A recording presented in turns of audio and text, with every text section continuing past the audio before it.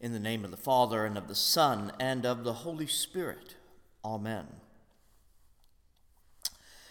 The English language is truly a marvel. It is full of words that convey drama and action, emotions and feelings, history, expectation, hope, and many other things as well. Yes, of course, all languages do this to an extent, but English is unique among all the Indo-European languages in the way it conveys what the speaker or writer wants to say. Borrowing from a number of different languages, from Greek and Latin to German and Norse, English is a literal melting pot of vocabulary, the invasions of people conquering the British Isles, and creative writing and usage that sometimes means that, unlike French or German, English speakers have dialects and inflections even within the language of English. Just think about words that we use here that people in England or New Zealand or Ireland would not know or would use entirely differently. We say windshield instead of windscreen, or flashlight instead of torch. Irish playwright George Bernard Shaw is recorded as remarking that the citizens of the United States and those of the United Kingdom were two nations divided by a common language.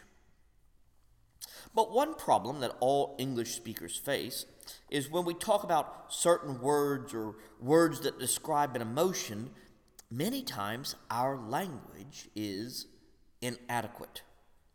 Language doesn't quite fulfill its role, and we start describing what we feel or mean instead of actually expressing it. One word that runs up against this shortcoming is love.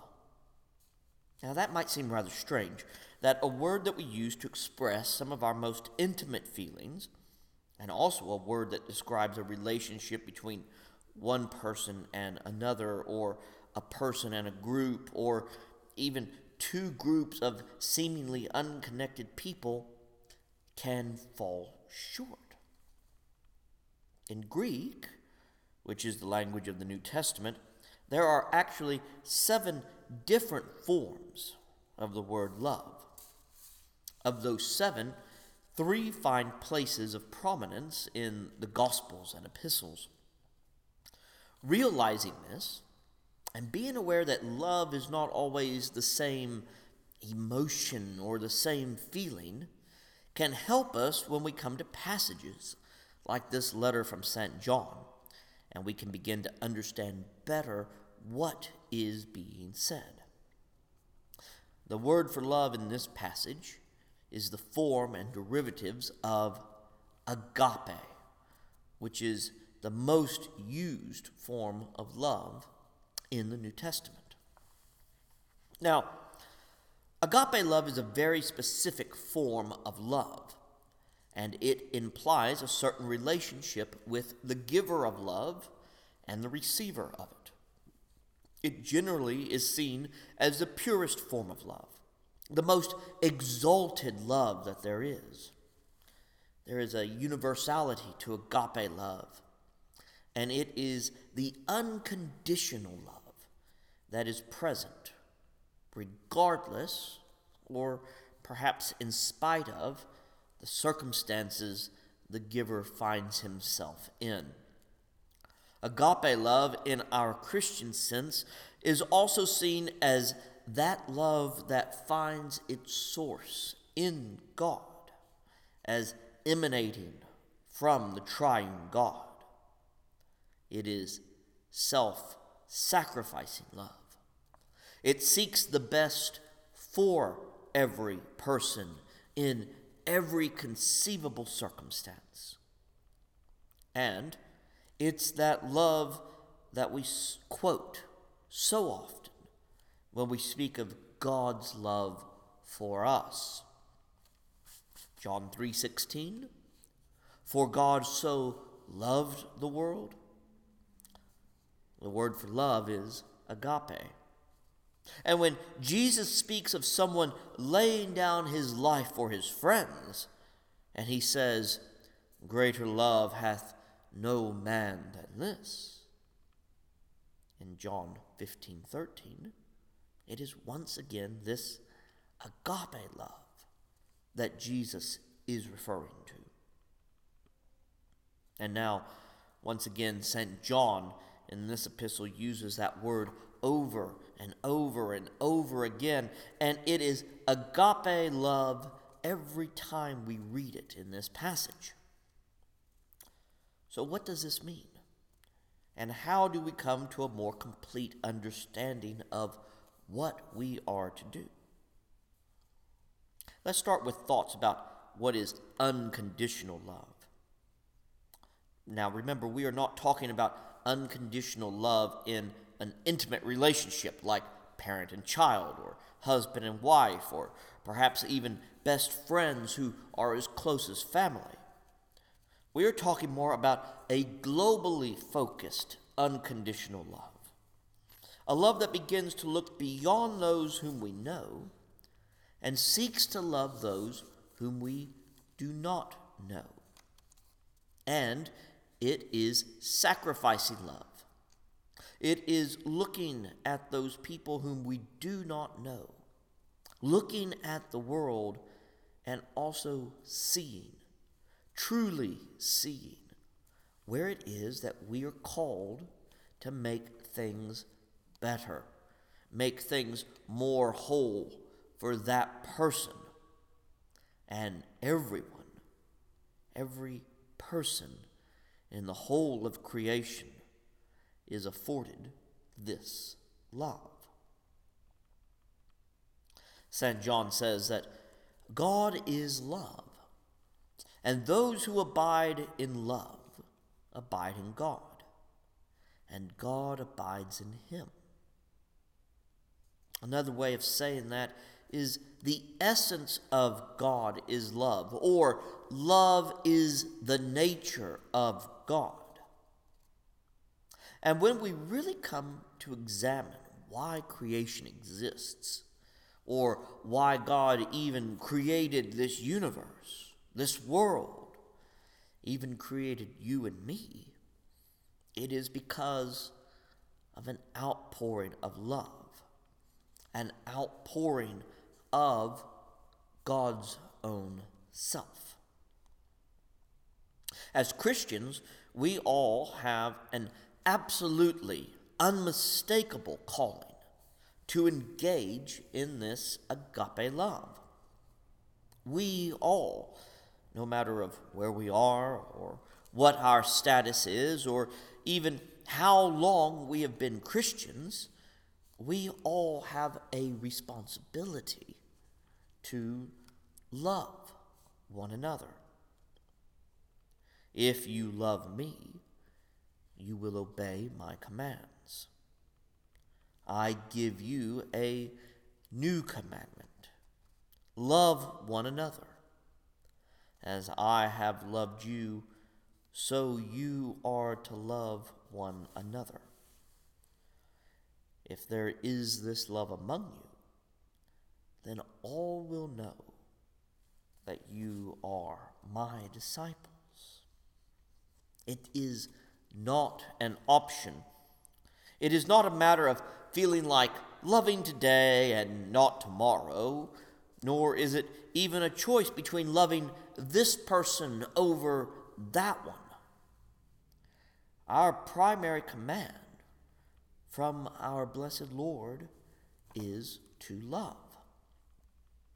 And it is difficult. It is hard.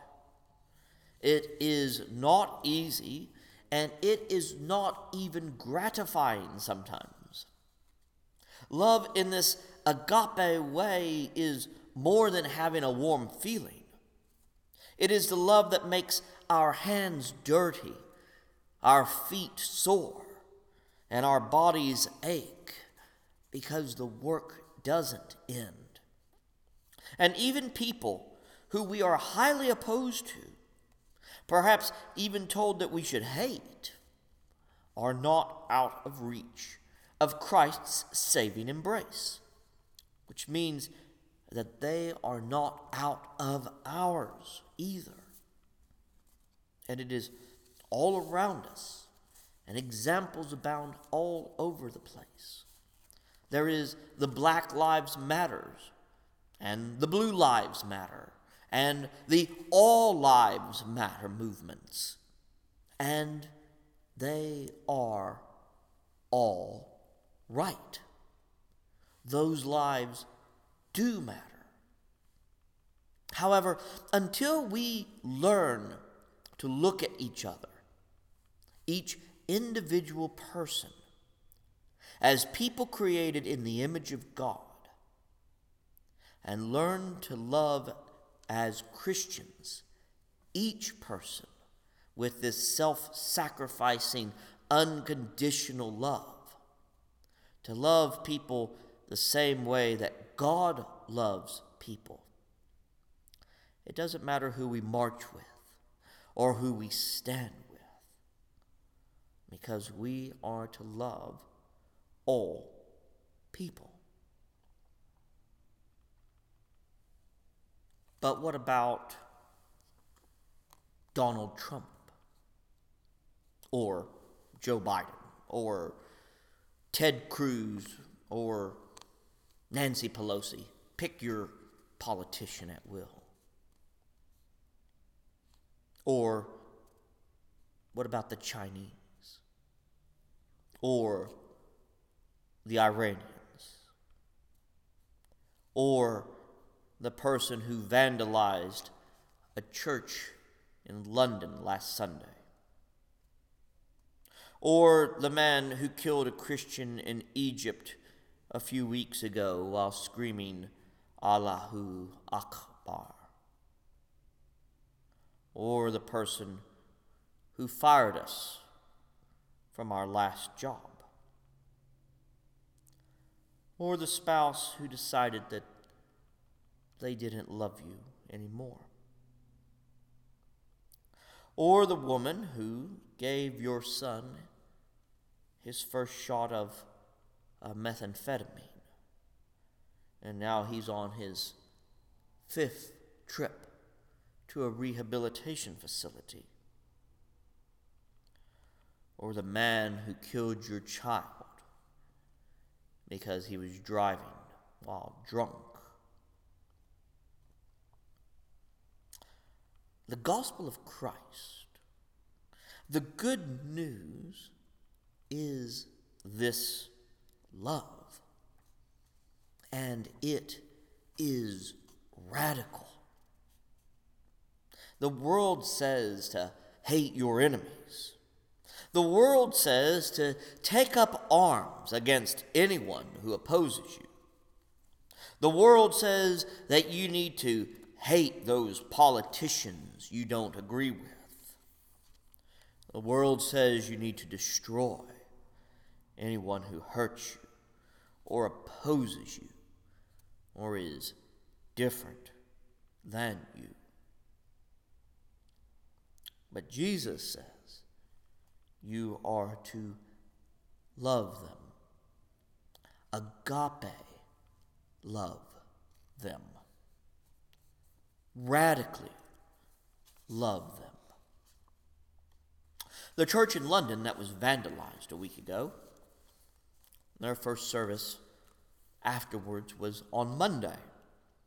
And it was a service dedicated to prayer for the man who violated their house, that he might repent and come to know the love of God. That is radical love of Christ in prayer. That's not the way of the world. There is a striking video from October 2019 of a black man whose brother had been killed by a police officer in Dallas. And it was a mistake. It was a bad shooting. The officer was taken to trial and found guilty. And at the sentencing, the brother of that person wanted to know if he could hug the person who killed his brother, because he wanted the officer to know that he forgave her. That is the radical love of Christ in action, and not the way of the world. We are in deeply distressing and disturbing times, both as a nation and in the world. Sometimes it seems like the darkness is closing in. When you think about it, there is not any major institution that is not rattled by strife or distrust or corruption of some sort. Nations battle over land and tariffs and borders. The Holy Church of God is beset by scandals and child abuse and even perverting the gospel. Cities in these United States are continuing to see riots over issues of race. These acts of violence against our neighbors, our fellow man, and against the Holy Church are not rooted in love, but in anger, in hate, in fear, or in selfish ambition. As this darkness seems to grow around us, ever circling closer in, it is now that we must shine all the brighter with the light of Christ. Those who say, "I love God," and hate their brothers and sisters are liars. For those who do not love a brother or sister whom they have seen cannot love God whom they have not seen. Christina Rossetti wrote a Christmas poem that has now become a hymn that is sung each year. In the last stanza, Rossetti says this: "Love shall be our token. Love be yours, and love be mine. Love to God and neighbor. Love for plea and gift and sign." My dear friends, let the love of God be your token.